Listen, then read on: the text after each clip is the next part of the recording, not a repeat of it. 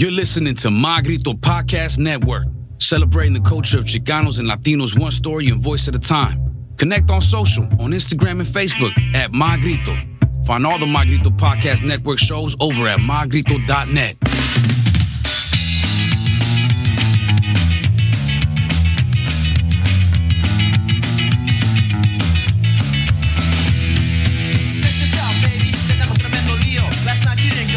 Ladies and gentlemen, and lowlives, thank you for tuning in to another episode of the Emo Brown, the saddest Mexican podcast, a My Grito Industry podcast, and an episode brought to you by the wonderful people at Grasshopper for all your medicinal, recreational cannabis needs, ghbuds.com, or simply pay them a visit. But don't forget your Emo Brown social club card, and if that shit don't clank and your shit is whack, you need the real deal, Holyfield. We're here with the supreme white of all white people. Ladies and gentlemen, Setting Sun Sake's very own Josh Embry. Hey, bro, you told me to introduce you as the supreme white, dog. I don't know if there's some racial intonation in that name or... Yeah, I'm fairly certain I was intoxicated when I told you that, and it was way too many of the collab beer. I need you to introduce me as the Supreme White. And I was like, all right, bro. I mean, you want to be called the Supreme White? That's your payload, dog. Josh Embry, what's cracking, dude? I know you for many things. Yeah. I know you specifically for sake, but you're a retired jiu-jitsu practitioner. I mean, you know, once upon a time wanted to be a comedian, so you talk a lot of shit. I do talk my kind of guy. My kind of guy. Yeah. Tell me a little about your business venture. How long has it been in action? Why did you start it? Yeah. Where did you get the to get it going? Yeah. Where do you see it going? And tell us a little bit about this awesome collab that I've been drinking for the last weekend. Shoot. Yeah. The collab is great. That mango sour IPA. A lot of mango in it. Tons of mango. I taste the mango. I taste the IPA attribute. I taste the sake attribute, the yeast. I feel it in there, and it's sour. Yeah, it's all of those. It checks all the boxes. It's I've found after years and years in the business that people love it when it says things on the bottle, and then all those things are very apparent and easy to find. And they are, bro. Isn't that crazy the way we make it happen? Yeah. Taste as advertised. Right. Taste as advertised is great. I love that spin. So if you want to go back to like how my venture started, I can even get like deep and kind of how I got into craft. Go ahead, brother. As it were. I'm all ears. Okay. So we're gonna take the Wayback Machine all the way to like 2006, 2005, somewhere in that area. I was working as a neon sign technician, traveling around to all the casinos around the country, and like installing, repairing, rebuilding, relocating, a lot of re's on my team. So I would be doing these projects down here in San Diego, up in Northern California, back in Michigan. And I kind of got into craft beer because I was going on all these trips and I would just start playing video games as soon as the job was done. Cause I was a young dork, right? Where are you originally from? Born in LA, and I've been moving south ever since. Nice. I really honestly see myself just continuing this trend. You're getting close to the border, Papa. Not close enough. You're not down. You're not down. No, I'm there. Yeah. I want to shoot past it. All right. I'm going to keep going. South America, maybe. Who knows? Really? Yeah. And you want to take this venture with you? I mean, I want to do a lot of things along the way. Very nice. So yeah, born in LA, raised in kind of Riverside County. Started doing the neon sign stuff. I found myself like in charge of people and responsible for, hey, go do this and to go do that. And the whole job, we did teams that relocated casinos from like tent structures. Supreme White shit. Go ahead, man. Is that going to be an ongoing thing? You told me to call you that. I got three more Supreme White names in the contract before we hit the mark. You said you were going to pay me. I said, can I pay you to stop? This is how you get it. You just start slandering people. No, man. So I was out there running the jobs, and I guess I was doing a bad job of it because the foreman for the company reached out to me. He's like, hey, man, jobs are getting done. They're coming in under budget, ahead of schedule. Everything's perfect. Your teams hate you. Mm-hmm. Everyone does not like working with you. Take the company credit card. And he said it to me like I should have already been doing it. And to me at the time, you know, I'm a young kid. I didn't know what I was doing. He's like, take the company credit card, go to a bar, buy them beer. They'll like you. And I'm like, dope. There's a way for people to kind of like me if I get them. If you buy them shit. Yeah, if I get them drunk. So we'd go to beer, and I did the same kind of nerdy approach I did to most things in life, where I'm like, all right, cool. If I'm going to drink beer, what beer do I drink? And so I got a little like trying different beers, like Newcastle, Downtown Brown from Lost Coast, Hop Rod Rye from Bear Republic. And, since I'm traveling, I started going to these locations, and I'm like, man, this is really great.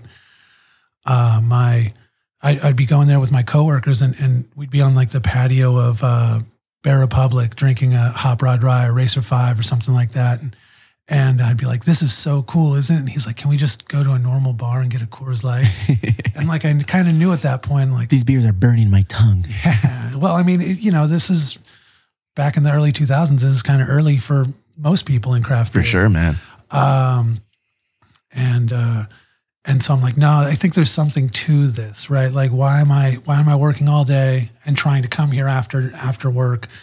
I had some money saved up from my job, so I quit my job. I started home brewing, and I just focused on getting a job at a brewery. I was living in Temecula at the time, and so I got a job working for Black Market about 6 months after they founded, right, or after they opened, I guess. And so real early, there was the brewmaster. That's where I met Face. So I got to work with Ryan Brooks and a bunch of other people is where I started. And because I'm a workaholic as much as I'm an alcoholic, I ended up working for all the holics. I ended up working for Stone at the same time. So I was doing sales and brewing. What are you running from, Josh Embry? Myself. Hey, you're picking up on the signals early. You want to lay down and talk on the couch? I got you, bro. I'm a good ear. Not big enough for both of us. You need a bigger couch, boy. So I was working for both breweries, and I ended up just working for Stone, and then I got an opportunity to work for Paulaner Hocker Shore in Germany. And so you uprooted and you went overseas? So they hired me as the Southern California territory manager. I was in charge of the distribution on the sales side from Santa Barbara to San Diego. Damn, that's a large footprint, man. Coast to border. And I took that job well underpaid. I was just hungry for the opportunity to get into the business. Yeah, for sure, man. I think they were happy to pay someone so low. And so they ended up flying me over to Germany, though, and I got to check out the breweries there. Once upon a time, this was a highly coveted industry to work for. Yeah. Work in, rather. It still is. The allure is still there, but I remember those early 2000s, similar to you, just going to different breweries and, oh, wow, this is awesome. Yeah. Waiting in those Pliny lines, like we look back on it now and be like, fucking lames. I would never wait in a line for a beer. Right. Turn back the clock and early 2000s, I was that guy. I was like, ooh, taking notes. Like, this beer reminds me of this. Boom, boom, boom, boom. Fast forward to 2022, bro. So I was that beer. I was in line. I was collecting the bottles, finding those bombers, buying those shelf turds because I didn't know anything about beer at the time. So while at Paulaner, I also had the opportunity to work for Fuller's in Chiswick. So I went out there and checked out their facility, and it was kind of in that at that time that I'm working, abroad and looking at beer, kind of broadly.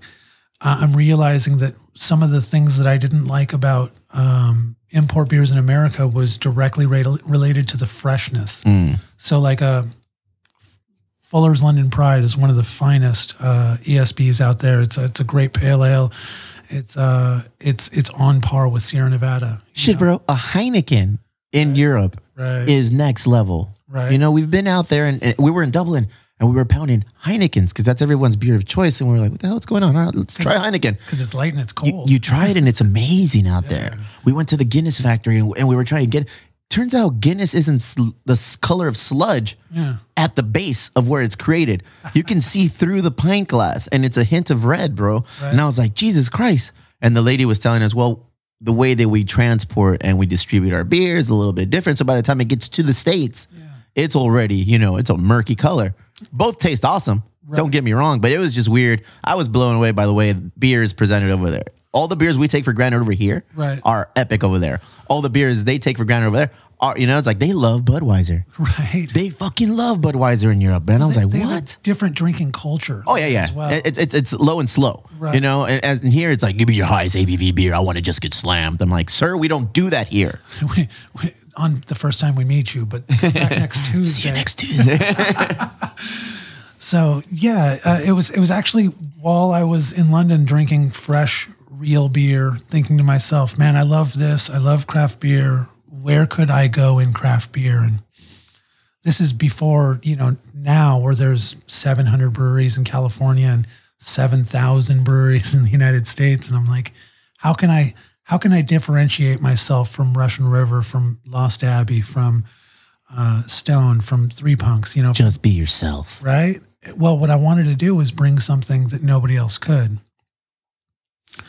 And so I thought to myself, it would be amazing if somebody really opened up an American sake brewery and presented fresh, local. How does that come to you, though? Like, of all the things out there, how do you come to the conclusion that, you know what? American sake is what I want to bring to the table? Did you have any experience in the past? Had you gone to Japan and kind of like figured these things out, or? That's a great question, man. You're a great interviewer. Go ahead. I've been told. You're handsome too. Check out what's over my left shoulder. What does it say? Emo Brown. Oh, all right, cool. All right, you're very non-observant, but go ahead. Next to that, winner of Best of 2021. Sorry, I was taken in by the product placement. You want that hat? I'll get you that hat. You got a big head, though. I don't know if I got one that big. You know what? It's going to get bigger if you keep saying nice things to me, though. So keep that going so you don't have to give me a hat. Okay, how did you culturally appropriate sake? Go ahead, I'm ready. Oh, my bad. Not what you wanted. No, it's not what you wanted, man. Okay, so how did that come to me? Yeah, It was really... because you kill it. You've obviously worked at this craft, Yeah. a long time. Yeah, and someone recently asked me, like, where did I start, or like, where did I get the idea to start this kind of, not Yeah. from the where did you get the idea, but where did you get the balls? Yeah. That are cultural appropriation. Yeah. And I'm like, well, I've been doing it. I've been doing this for the last, 5 years, 7 years. That you have to get a blessing from somebody who does this for a living. So when I was here in America brewing English style beers and German style beers that took me internationally, it was because I was doing excellent covers of those beers, right? You were the Cheap Trick of beers. And go ahead. I was the carnival circuit of beers. Yeah, no, but that's what you do when you make stylistically accurate beers, is you're doing covers. And so I thought I'll just do covers of Japanese sake. And if I did it and I served it to people fresh and local, and if they were able to taste the difference of a Nama sake, Nama, Nama, if they tasted the difference between fresh sake and what is out there, they would get it, like the difference between beer and craft beer. Because what's out there, what's on the store shelves and what's in every sushi bar is not the best Rendition of that style of sake. It's most of it's made by companies that are owned by Japanese interests, operating here in America, using local American rice because shipping is expensive, producing sake because shipping liquid is expensive, and they're not shipping it back to Japan. They're supplying an expat and kind of like a nascent or undereducated market. And, most of them are here in California, and you wouldn't know it because the bottles are kanji, they're written in kanji. And so you got to look at the back and it says made in Folsom, made in LA, made in Berkeley, and these are examples of like industrial grade, like the Bud Lights of sake. And it's like any connoisseur of sake wouldn't serve you these brands, right? But that's what most Americans are hip to.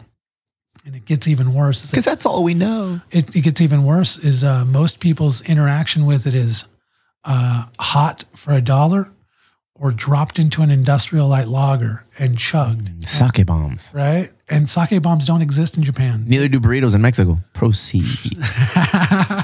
Proceed. Okay. Some things are just good, though. Some things are just good. You know. And I'm not here to denigrate people that are doing sake bombs, but when you're drinking sake bombs, you're not doing it to critique and understand that lager or You got one goal on your mind. yeah, and it's forgetting about the Everything. the girl that you're going to end up going home with. Yeah. It's crazy. Like an Irish car bomb. You know, I go to Ireland. I'm pretty sure you don't order an Irish car bomb. It'd be rude. It would I be think, probably a because little bit rude. They have real car bombs there. And- yeah. It's straight and sensitive because they have historical,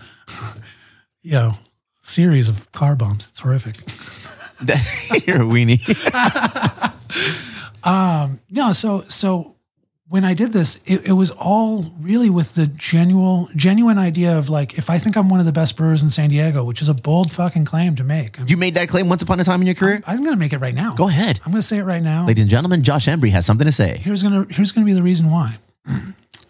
What led me to sake ultimately, right? I made mead. I worked at a meadery professionally making mead, and I thought this is really cool, but publicly nobody's gonna get it. The zeitgeist will never take it on, and it'll kind of forever be stuck with Ren fairs and weird vegan dorks, I guess. And so I'm like, beer's already full and filled out, and I could make an exceptional beer anywhere, and there's going to be 20 exceptional beers. If you're in San Diego, there better be more than 20 exceptional beers, right? So I wanted to come to San Diego and say, I can make beer, I can make mead, I can make wine, I can make cider, but I could do something that no one else is doing, and that's make sake.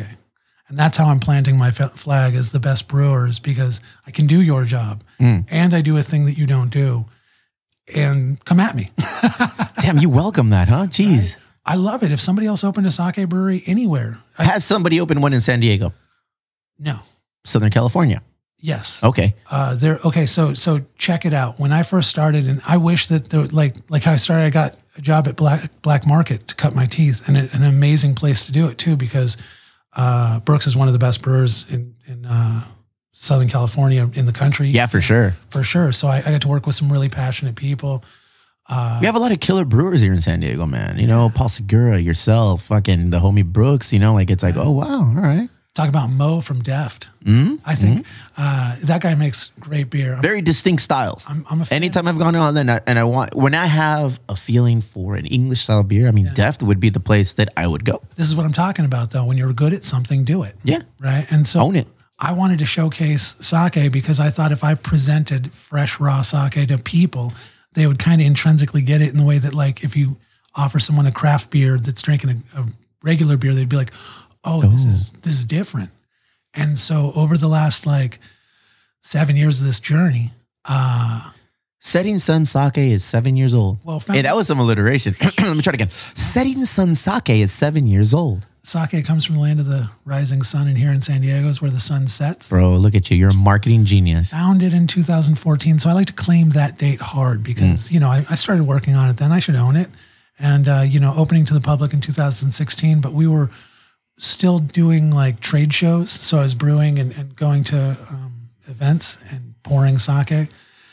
And it's amazing. It's been a real wild ride of going from craft beer to sake, seeing craft beer grow to what it is, and seeing people line up for craft beer and interacting with people on that level. And now, is that still a thing? Do people still go out and line up for beer releases? Or I almost feel like that's almost like like dorks do. Yeah, right. Cool people like you, beer nerds. Nah, I'm not cool. I'm a weenie, bro. I really have to love something to be drawn out of my neighborhood, out of my house, out of my community. I don't line up for the new phone. I don't line up for the new movie release. I'm poor, so I don't line up for much anything. There you go. Tell us more about being a business owner, huh? Right. So, people think they're just cutting $1 million checks as soon as you open a business in this industry. Like, and then that's not true. We got to work hard. You got to work hard and very cheaply for the first year just to make it to year 2. Year 2, you learn a couple of things and you apply them. And okay, year 1 plus what I've learned in year 2 equals year 3. Yeah. You've done that continuous, and now you're pushing year 7. Yeah. Open to the public year 5. Yeah. For me, that's a mark. That is an achievement that not many can claim to have. Well, 5 years of operating your own business in this industry. It goes deeper because when I first started, there was nobody to go to. Right. It was you. I couldn't get a job. Who were your mentors when you opened up Setting Sun Sake? Were there sake places you reached out to? My mom, Jesus, and you. Go ahead. No. Some would argue the order, but okay. I mean, you can't be above Jesus or my mom. Sorry, man. That's Damn, I was referring to your mom and Jesus, but okay, go ahead. Okay. No, I'm joking all the way across that list. Realistically, my mentors were just people that brewed outside of the lines. You know, Vinny Salorzo, Patrick Rue from the brewery, looking at the founders of Stone, having worked for Stone and got to know the in the early days, pretty much. Yeah. They opened in 97 and you popped in when? 2010 to 2012. Oh, so they were already, they had some years under the belt, but you still got to work. I got to work pretty close. That's awesome. They didn't acknowledge me, but I got to work with them, right? But I was there. I was there. There's pictures of me there. How has it been unfurling this style in this industry to people who are used to other things and you presenting something completely new? So are people receptive? A callback to you calling me out for cultural appropriation. Go ahead. I actually did this so artfully well that I'm woke proof, because hear me out. I use Calrose rice grown here in California, polished to a ginjo grade, or that means a semi-buai, or a polishing rate of 60%, remaining 40% removed, peeling off the outside layer. So there's certain markers you have to hit before it's legitimately called sake. If the rice isn't polished, at least 30% removed, right? It's a futsushu there, but anything greater than that, like if you're at like 20% removed, that's not sake grade. That's like eating rice. Fun fact, all rice is brown rice, One Love. It's like all brown, and then they polish off the bran, the chaff, the outside of it to get it to what's called the shimpaku, or the pure starch center. And all that is a carbohydrate, a potential sugar. So imagine if we took a grain for beer and took away the endosperm, the outside, and just had that little plump center where all the potential sugar is.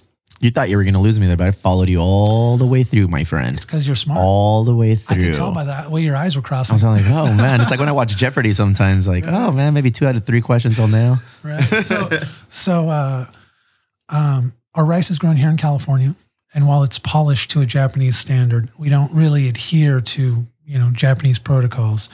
I started brewing sake thinking I was hot shit and can just brew it any way I want. And what I learned is sake brewing is a process, and you have to do it that way. Otherwise you don't have sake. And it's the multiple brew days, the low and slow fermentation, the fermentation on solids. Like there's so much different that's unique about sake compared to beer. And I've worked closely with Sake School of America and sake breweries across the world to foment my brewing style. But ultimately I represent, if you were to imagine California as a Japanese prefecture, I represent what would be jizake or local sake represented locally here in California. That's a high accolade. Do people who are in this industry overseas recognize what you're doing? Have you had visitors from overseas sake factories, breweries that come and check you out and be like, you know what? We've heard about what you're doing, Josh. You've made a name for yourself, which you have. Have they come over here and just specifically to try out what you're doing? Yeah, it's cool. I would imagine, man, that's the ultimate tipping of the cap. As you know from running a business, man, the day-to-day grind will grind away most of the good memories you have and leave you just kind of remembering the work you did. And just recently I had a lady who she's a sake fan living in Japan, and she has a hand-drawn manual of like exploring her prefecture's sake, right? It's kind of like a guide that she's doing to bolster the sake sales. And it's kind of like a little cartoon educational thing. And she came out and she's like, yeah, I was here 5 years ago and drinking your hoppy sake, and I love what you're doing, and I'm so happy I get to come back. And I completely forgot that I had like probably a 3-hour conversation with this lady about how cool sake is and how much I love what I'm doing. So yeah, man, not only do I get people coming out, but I get people coming back. There's going to be some articles coming out that I did some interviews recently. There's going to be articles coming out that like are cool, big level stuff that I'm super excited about. But when it's in Japanese, I still functionally I'm illiterate. So Yeah.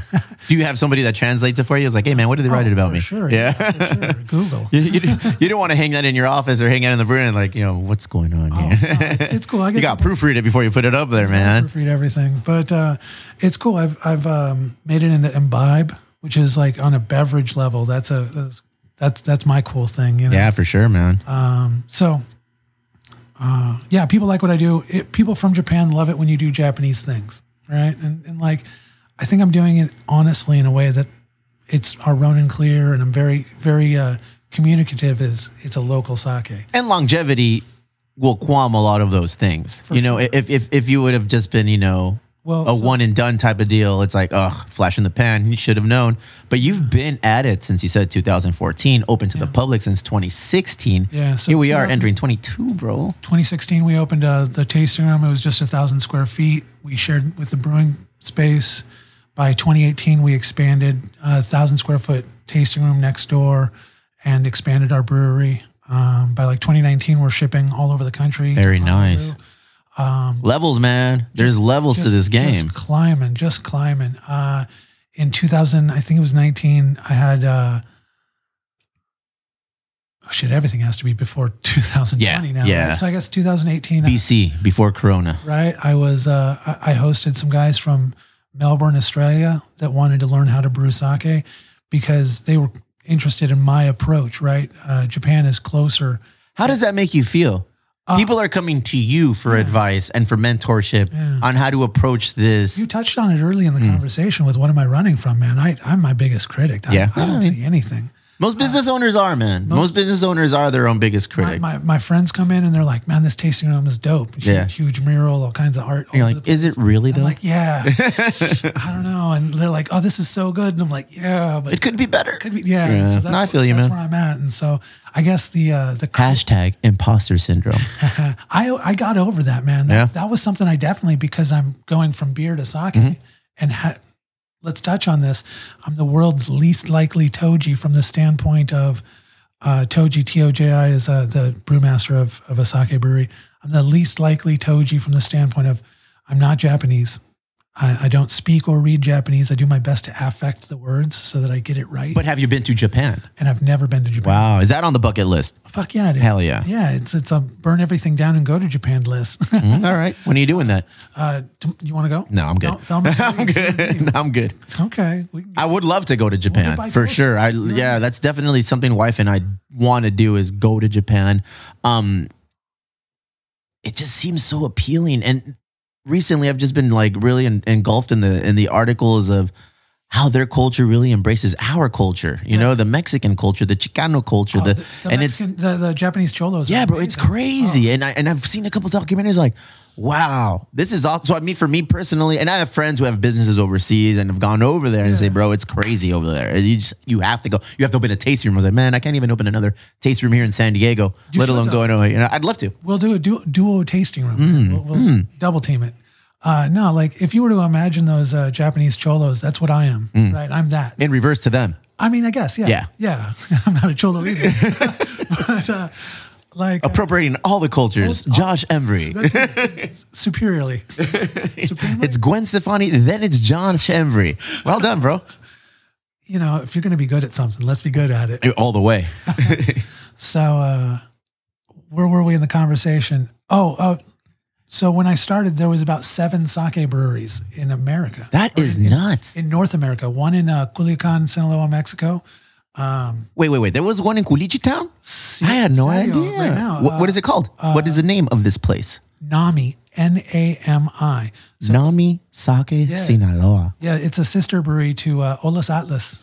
I know Olas Atlas. Yeah. All right, cool. Hell yeah, man. I'm aware. Yeah, you're dropping knowledge. I had no idea. I've known as Olas Atlas, but I didn't know. It's a sister brewery in that spot. And they operate out of the same facility, I'm assuming? No. You assumed wrong. They brought like brick by brick over. They threw some people in boxes and brought them over. And you said it, not me, bro. You said it, not me. Josh Embry. They built a Japanese sake brewery in Mexico. That's fucking amazing. You know, they did it all like legit, and they're doing a great job. I love their product.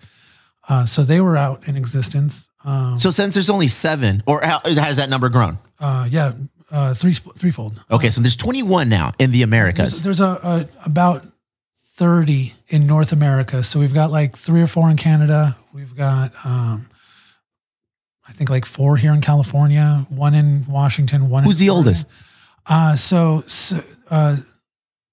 Sake One out of Hillsboro, Oregon started as a Japanese-American like co-owned project. And then they became American-owned for a bulk of the time. And now they're back to being wholly Japanese-owned. So they would be the oldest and they're like 25 years. That's awesome. After that is Moto E in Minneapolis, Minnesota.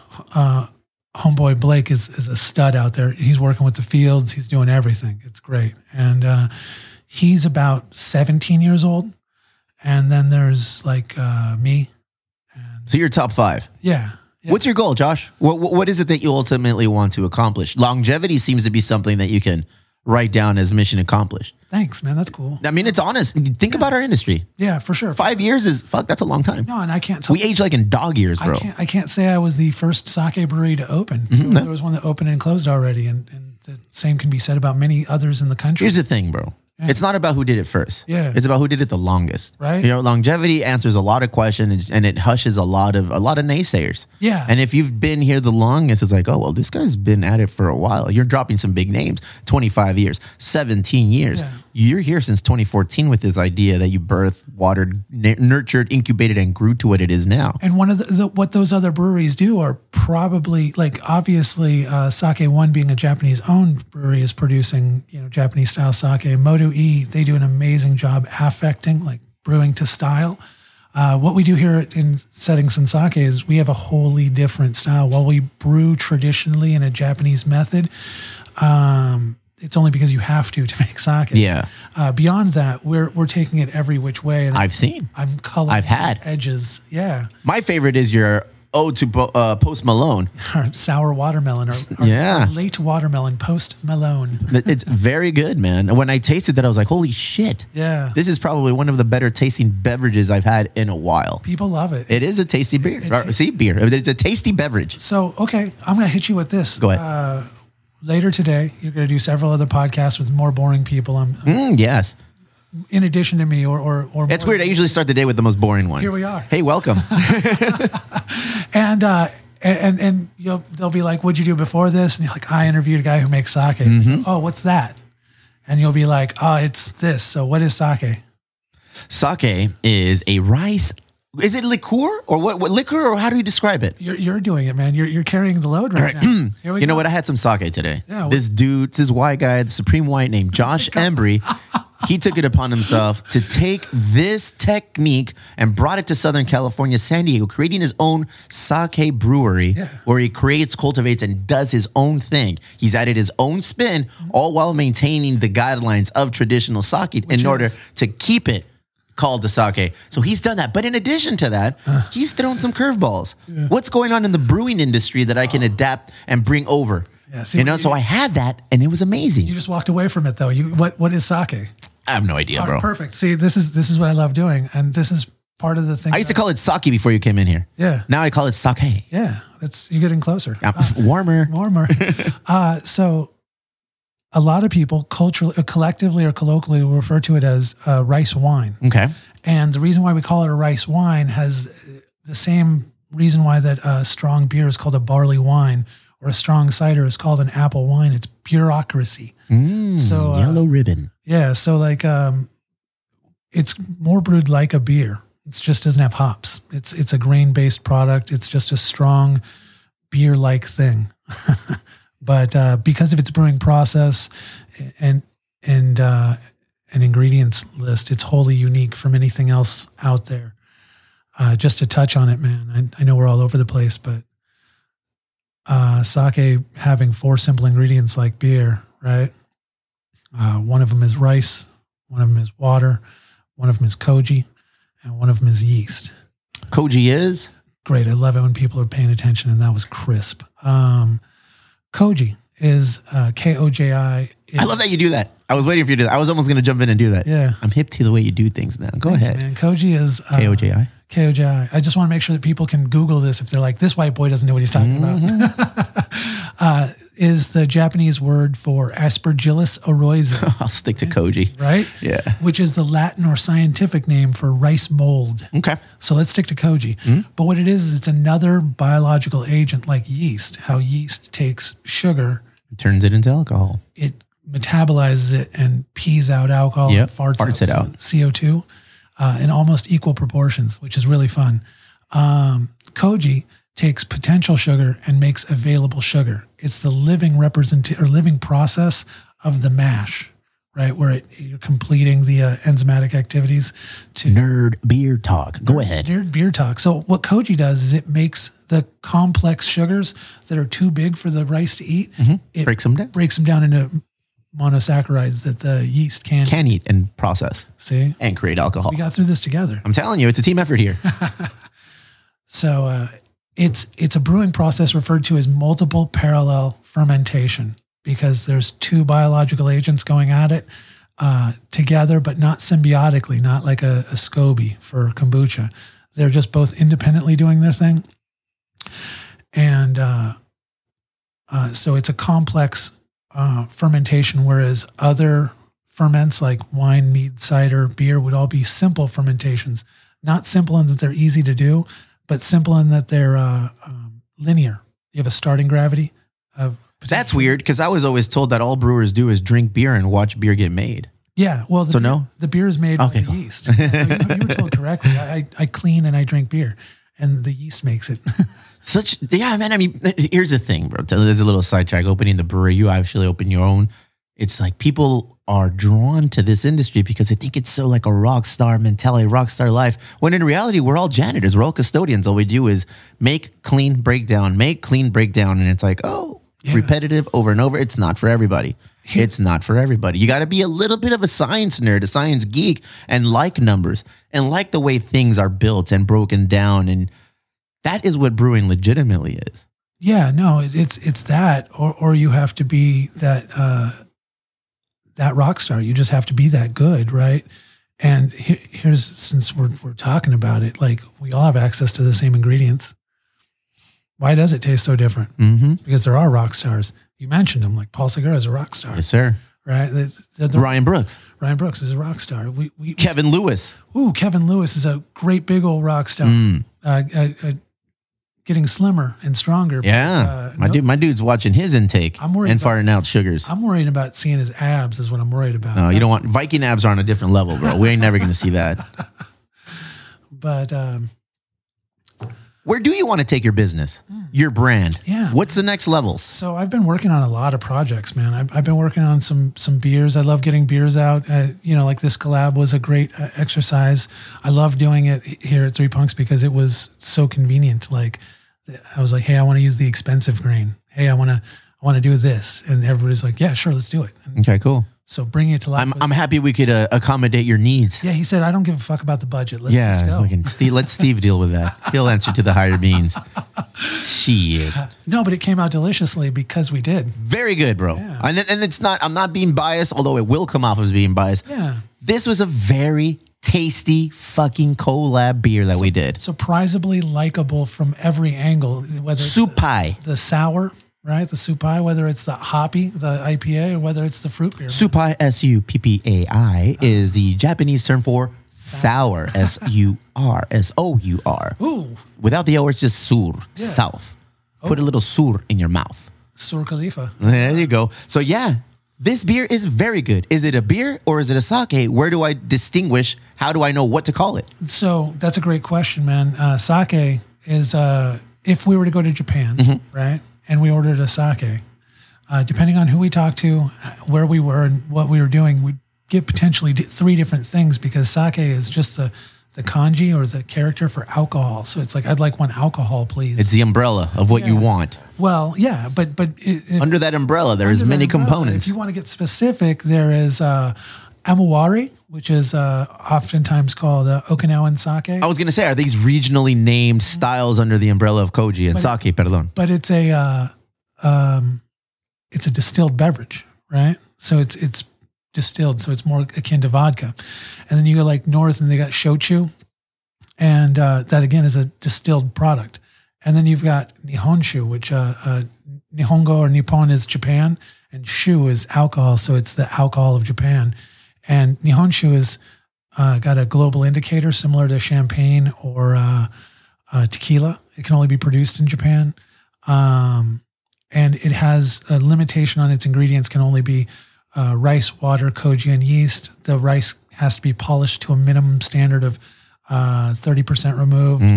No max on that. There's some people out there that are polishing the rice down to 1%. Reinheitsgebot, correct? Similar to that as well? Similar to a Reinheitsgebot, yeah. And I like when countries put these rules and laws down on, you can only refer to this as champagne if it's from Champagne, France. You could only make tequila if it's from these 7 states in Mexico. You can only refer to this as the sake of Nippon if it's from here. That I kind of, it's kind of like dropping dick. You know, it's like, you can only have this here. For sure. If it's anywhere else, it's just, imitation. And it could be top notch cover art. Right. But it's still a cover. Right. I like that. So there's all that layered into it with oftentimes sake breweries are not always their own koji mura, so they don't produce the koji themselves. We produce our koji in-house. Is that unique to everyone in the North American region? All 30 sake breweries that exist. Man. How many produce their own koji? That seems like it would be difficult to do. Yeah, I think it's maybe 3 or less.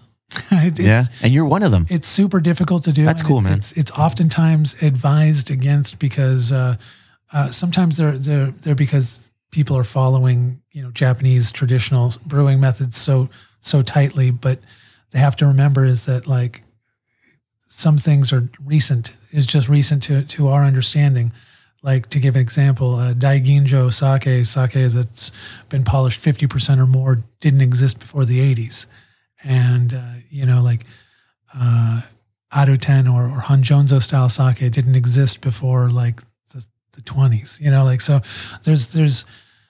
there's things that are new, cutting edge technology in the sake underworld. And all of that is so nerdy and it isn't, it's so, interesting, specific that the general consumer will never really meet that because we're still trying to reach out to people, who haven't been to Japanese restaurants. Do you have a 10-second elevator speech that you give people on selling them on sake, on why they should sell or purchase sake and try it? You think I would by this time, right? But I guess it's good that if you don't, you've done it, your own way and you've made it. Yeah. Because I was always asked that, why should I try your beer? 10 seconds, and I'd be like, all right, cool, I'll give it to you, but. Yeah, well, the real answer for that is because we're a California affectation of a traditional Japanese beverage, and we're brewing new different styles and taking sake places that it would never go if it was in Japan because of the stricture and because of the rules and because the of limitations. Limitations. Sold. I'll take a case of mixed pack of all of the things. Right. Well, our Post Malone, the one you said you liked the best, that could. What's the name of that? What did you call that beverage? That sake. What's the actual title? If I'm looking for it on your website or if I go to your store, it's a Post Malone. I just call it the Post Malone. Yeah, it's our late watermelon.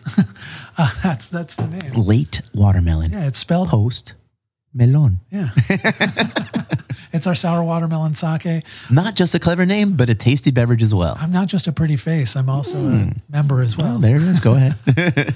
So where do I want to see sake going, and what's going on? You wanted to know what's next. Indeed. And ultimately, I think in the origin we got through some of my brewing history, and we queered off into a new direction. But ultimately, welcome to Emo Brown. Right? That's ADD is a motherfucker. There's an award that the country of Japan gives out. It's effectively like knighting you. Right? Oh, nice. And it's called the Sake Samurai. There's like 12-ish white guys that have it, and so I want to be like one of those. That's the goal. So how do you do that?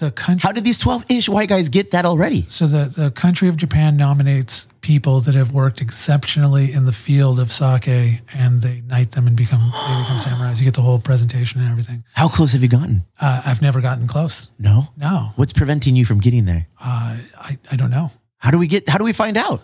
So I want to know a samurai sake samurai. Right? I want to know that guy. So there's a Bo Timken up in San Francisco. He operates a sake store, and he's been hosting sake events for like 20 years. El compa Bo. Yeah, and he's one of the old school samurais, but you just have to be exemplary in your role. So Sounds like a master cicerone or what? yeah, it's bigger than that because That's the shit that excites me, man. It's a country that's giving it to you. It's not like a white guy that started a thing, you know? Yeah. So that's my ultimate goal, man. And to do that, how I'm going to win that is I'm going to grow sake, and I'm going to grow sake and its awareness and its application, get people to drink more of it.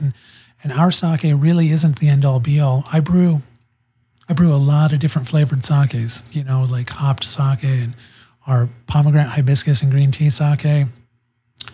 Our Post Malone is sour watermelon. All these flavored sakes are to go further to reach people that would never try sake or never find themselves on that path. And over time, most of those people that like what I do, they end up drinking my Ronin Clear, which is my most Japanese, Most traditional version style. Yeah, still not even going to call it traditional sake, but it's Best rendition. It's what I'm doing. Good. Right? And It's what represents Setting Sun Sake for the sure. most. Yeah, and people end up drinking that, and they Did you bring me some of that? Yes, I did. Hell yeah. Hell yeah. And then people go out and they try other sake and they come back and they drink ours. And so I'm very happy with what I've done for establishing Setting Sun Sake, but my goal is to grow sake as a whole. And I think we're well on our path of doing that. I mean, getting sake served in restaurants and bars all over California. What has the reception been? People like what I do. Hell yeah, man. I do have some haters out there. This one is a fun one for me to call out. Hold on. It's 2022. Are you sure you want to come into 22 with this kind of negativity? Bring it. All right. Cool. Go ahead. By all means. White guys with Asian wives. Okay. Do your thing. They're the ones that seem to hate it the most. Because I think... Wait. Did you say white guys with Asian wives? Yeah. Hate your style of... Yeah. Why? Like if I get so many people coming in from Japan or from anywhere across the country, and they're like, wow, this is cool. And I get like the white guy with the Asian wife, and he's like, you know, because they think they're the arbiter of what's real. They think they're the keepers of cool. Jesus Christ. If I'm not doing Asian the way they like to do Asian, right? So that happens a lot? I mean, it's noticeable. Yeah? Oh my gosh. It's that one's the one that gets me the most because I feel it's the petty one, you know? I don't know if this applies to what you're feeling, but I feel if you're doing something and it's on the right track Yeah. and you're excelling at it Yeah. and you've got noticeable shine on what you're doing, Yeah. people are just going to come out of the woodwork and try to shit on you. Okay, but check People who are doing more than you aren't going to take time out of their productive and accomplished day Yeah. to shit on you. Ah, They're probably going to reach out and try to help you. Hey, man, I love what you're doing. for sure. This is what I did, and it really helped me. You should try it too. For sure. It's usually going to be the people who have a lot of time on their hand, who don't have shit going on, or are really not at the top of their game of what they're investing their quality time in, who are going to shit on you. For sure. That and both sides of it, right? Because you got to love something to hate. Love and hate are on the same side of the coin. The opposite side of the coin is nothing, right? So they're hyper for you or hyper against you. You see the super fan that comes in, that they become your regular. They champion your cause, or the person that is roasting you on social or on Yelp. How do you handle those things? How do you handle the hate? I'm always curious because, I mean, honestly, you're a businessman, a successful businessman who's been in this game now for a while. Yeah. How do you handle the negative reaction? Dude, I got hit up on the Better Business Bureau. I got a negative rating on that for an event I did. I did like this 500-person event at Balboa Park for Sake Day. We do it every year. 500 person? Yeah, that would make my head hurt. It's getting bigger every year. We were way over capacity. And this lady was mad because she couldn't bring her like 4-year-old toddler in with a giant chair. And we're elbow to elbow in this event. And I'm like, I'm sorry, lady, we'll refund your money. And then she roasts me on the Better Business Bureau. And that sent me down like a shame hole, right? Because all those Yelp reviews, I get Groupon reviews. Oh, this wasn't what I wanted and all that. And then I realized that the Better Business Bureau has like 2 stars on Yelp.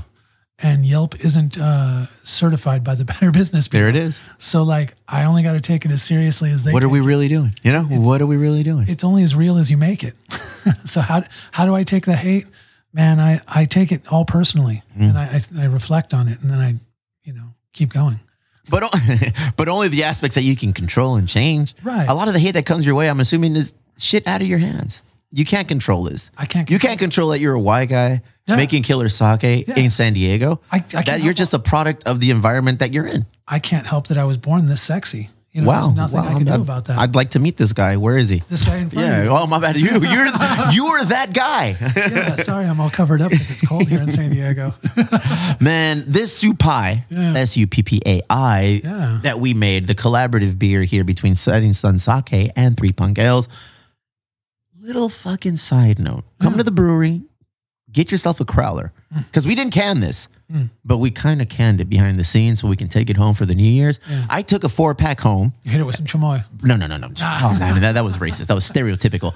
I went and I got a bottle of champagne. It was racial. It was racial. Yeah, not racist. Did I say racist? Yeah, Damn, that was so quick. That bullet is there, just ready in the chamber, locked and loaded. See how quick I am? Fuck, you're so stereotypical, Josh. I bought a bottle of champagne.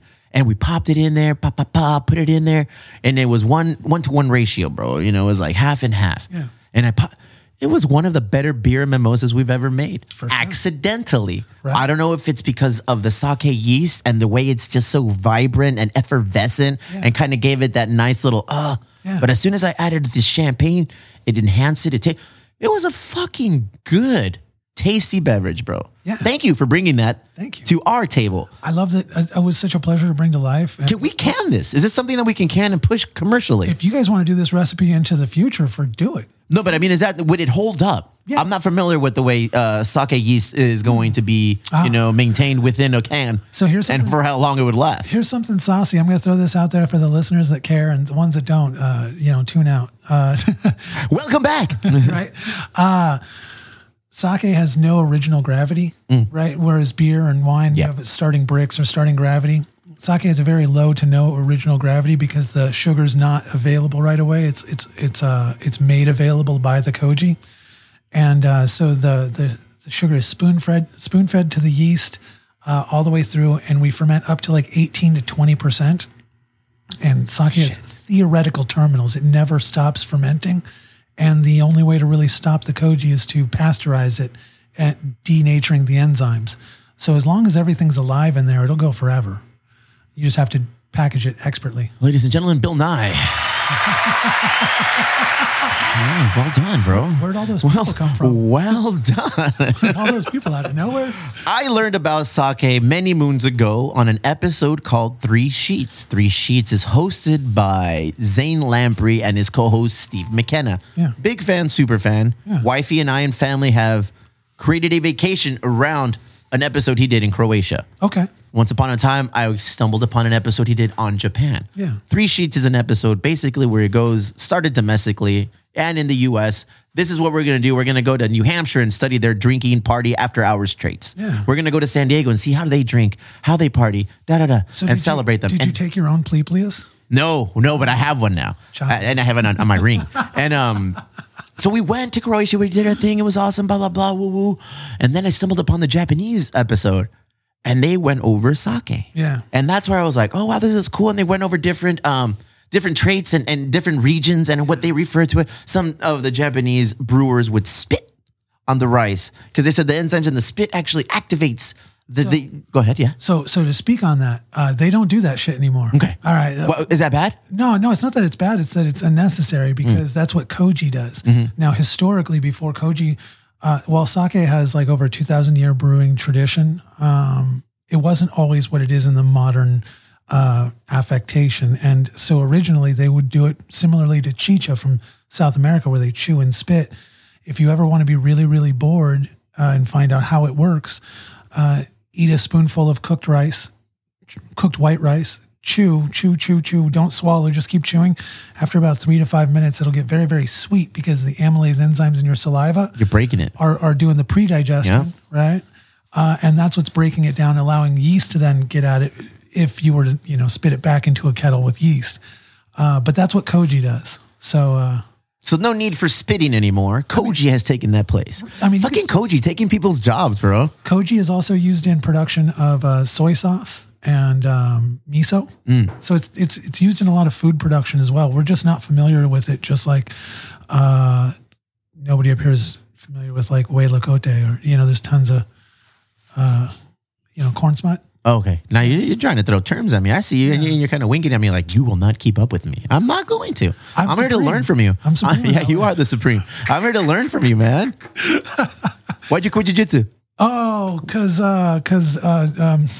I'm weak. Okay. There's a real answer to that. I mean, anyone who tells you differently is a liar. Yeah. Hey, man, I haven't gone. I quit because of COVID. What's up? That's not real. All right. COVID's not real, right? I didn't say that. So don't get You that. just said that. It's not real. I said that's not a real excuse because there's tons of people that got together and there's COVID safe training pods. And so you're just using excuses. I don't know. I just drove by one of the jiu-jitsu academies and it said close until this date because things happen. The sun was out and, the sun got in your eyes. Oh my God. You could go back home. I just have an eye problem. I don't see myself going to jiu-jitsu class today. Okay. So like, honestly, I will go back. I realistically want to finish what I'm doing with Setting Sun Sake. For sure. And get it to a place where I can afford to do that. You strike me as the kind of guy that if he's going to do something, you really want to delve into it and immerse yourself into what you're doing. Yeah. You don't want to half-ass it. And I'm really busy being an alcoholic right now. I mean, R&D, research and development. Hangovers really prevent the 6 a.m. class, and then at work and everything else prevents all the other shit. Yeah. I feel you, man. Life of a business owner is not what it's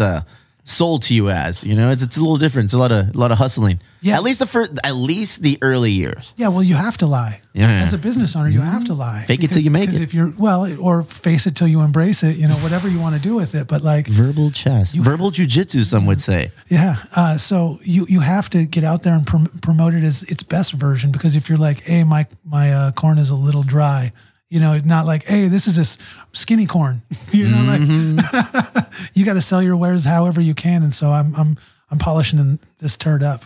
Very nice, man. I mean, hey, I tip my hat to you. Thanks, man. Anybody who can make a business last more than 5 years, survive COVID. Yeah. How the fuck did you guys make it through COVID?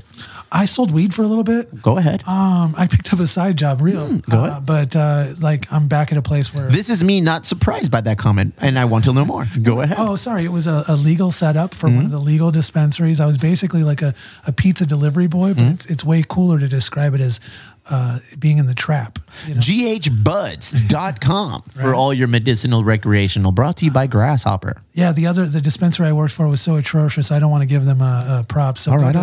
Grasshopper. G8 is not. How awesome of a name is Grasshopper, right? It's like they deliver it. We hop the grass. So I was basically a pizza delivery boy that you want to rob because I had drugs and money on me. And one of my homies who works at Lost Cause right now, I got him a job during the pandemic. I'm like, hey, come sell drugs with me. It's fun. And he ended up getting robbed. No. Yeah, but he's good. He's back working a square job. And he's back. Yeah, he didn't get any holes put in him. Prior to COVID, how many staff was with you at Setting Sun Sake? We peaked at 5, and now we're down to 2. 2 including yourself? 2 including myself. Is that an operation that's easy to run with 2 people, including yourself? Goddamn near impossible, to be 100% honest. How many days are you open at Setting Sun Sake? Fridays and Saturdays for the tasting room. We're doing production and stuff Monday through Saturday. And just. What are the hours on Friday and Saturday? Fridays and Saturdays are 4 to 8 right now. We're doing our best to expand our hours. We open up on some Fridays and Thursdays with a food truck. So follow our Instagram to see what we're up to. Setting Sun Sake on Instagram or Facebook or .com. All the things. And we're Fridays and Saturdays right now, just trying to supply people. We got the people coming in, fill up their growlers and having fun on those nights. But I need to grow to the staff if I'm going to keep the place open longer than that, because it's a lot. It is a lot. Yeah. It is a lot. We have a little thing called the Emo Brown Social Club here. Yeah. And in that social club, we have businesses that partake, and we're very loyal to the soil. We go out there, and this week we had a bike ride. We rode out to a Bottle Rocket, and Bottle Rocket offers us a nice little discount for people who present this Emo Brown Social Club card. Yeah. So Josh Embry, the supreme white that you are, I'm going to extend this opportunity for you. I'm going to give you 10 seconds. Yeah, 10 seconds. To let me know how you feel about our social club going up there to Miralani Square in Miramar or Mira Mesa? Miramar. Yeah. Hey, I have this card. Yeah. Do you accept this here? And if you do, what do I get? The floor is yours. this stuff I normally lean on my tasting room person to handle. So I'm sure she'll come up with something great, but let's just go with 50% off a flight. Hey, fucking relax, dog. I don't want you to freaking burn the business down. Chill out. Slow down. Let's go off 50% a flight, and we'll do like 10% off everything to go. Guys. So you can show up there and get a drink while you're there, and you can take stuff that you like to go, and we'll take care of you. That's a pretty supreme deal, I think. Setting Sun Sake. I'll get a hold of our website guy, Eric Casas, King Casas, Casas the God, to update and put Setting Sun Sake on our page of businesses that will accept the Emo Brown social club card. And remember, if that shit don't clack, your card is whack. Can you believe people are making fake Emo Brown social club cards? I don't know why they would fake it, but have you seen one of these cards before? I don't think I have. Okay, so we have a card, bro, and this card is made out of metal. Okay. You don't believe me? Here it is. Okay. All right. So that's what, if it don't clack, your shit is whack. Okay. People have gone to the dispensary and other establishments and said, hey, I have this card. Do I get a discount? Boom, boom, boom. Yeah, you get this. And they passed it and they said, okay, cool. The businesses have become privy to this and they said, you know what? Clack it. Smash it on the table. And they go, all right, cool. We accept nice it. selling point you've got there. I do what I can, bro. We're learning. We're learning how to maneuver and operate, you know? It's got a real premium aesthetic to it. Go ahead. Yeah, it's. I like that. Josh Embry? Yes, sir. Setting Sun Sake? Yes. Much success. Thank you. How do I say cheers in I don't know why I'm asking you. You're not even Japanese. You've never even been to Japan. Yeah, kanpai. Kanpai, amigo. Notice I can still appropriate the culture. Salute. Yes. Well done. Vulture culture. Oh, wait, culture, vulture. No, you're not. You're representing it well. No. If you weren't, I'm pretty sure the powers that be would have come down on you already. Yeah. Here's my answer to that. I had a young. Because I bust your balls. I'm just fucking with you because you're a homie. No, you're a homie. You're busting my balls. But I had this college chick come in and she asked me a lot of similar questions, a lot of baited and simple questions, and was trying to call me out on cultural appropriation. And to that I say, yeah, I spent hundreds of thousands of dollars and hundreds of thousands of hours and built team of people and made this product just because I'm doing my own thing. Nice. You either like it or you don't. Boom. Move on. There it is. Ladies and gentlemen, Setting Sun Sake and Josh Embry. Thanks for cruising in, brother. Cheers. Try this soup pie, man. This soup pie is available at the Tasting Room, and I know we're distributing to other places here in San Diego. Only the lucky ones. Get it before it's gone, because when it's gone, we don't know. I mean, we've been given the green light. Yeah. But you got to buy it all now so we can do it again. There it is.